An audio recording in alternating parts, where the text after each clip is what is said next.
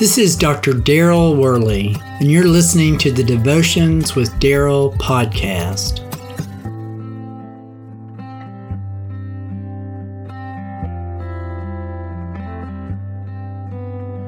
Do you ever feel intimidated or nervous when speaking to new or possibly different people? I often find myself this way, and in fact, it really is a common human response to many situations. Many times it's an unfamiliar social situation, or possibly when you're faced with interacting with people who have a different cultural background or belief and value system than yours. As Christians, we really have a secret weapon that helps us to get through these situations, but so often we fail to recognize it, much less to use it.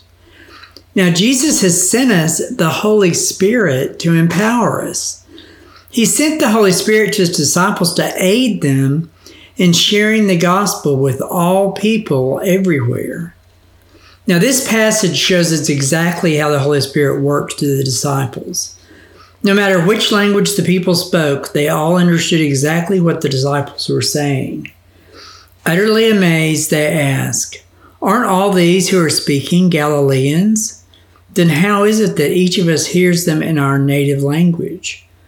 Parthians, Medes, Elamites, residents of Mesopotamia, Judea and Cappadocia, Pontus and Asia, Phrygia and Pamphylia, Egypt and the parts of Libya near Cyrene, visitors from Rome, both Jews and converts to Judaism, Cretans and Arabs, we hear them declaring the wonders of God in our own tongues. That's Acts chapter 2, verse 7 through 11.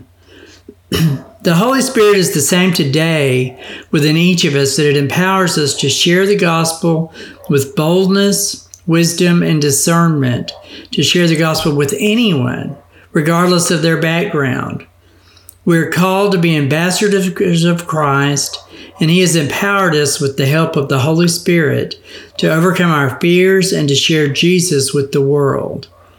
Although sharing the gospel can be intimidating, especially when we encounter people who are hostile or indifferent to the message, we can take comfort in the fact that the Holy Spirit actually empowers us to overcome our fears and share the good news of Jesus Christ with confidence and conviction.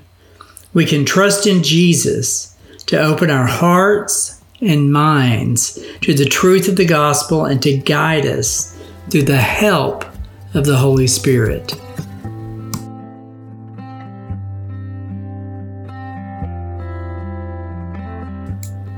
Until next time, this is Dr. Daryl Worley, praying that you have a blessed day filled with the richest blessings from God.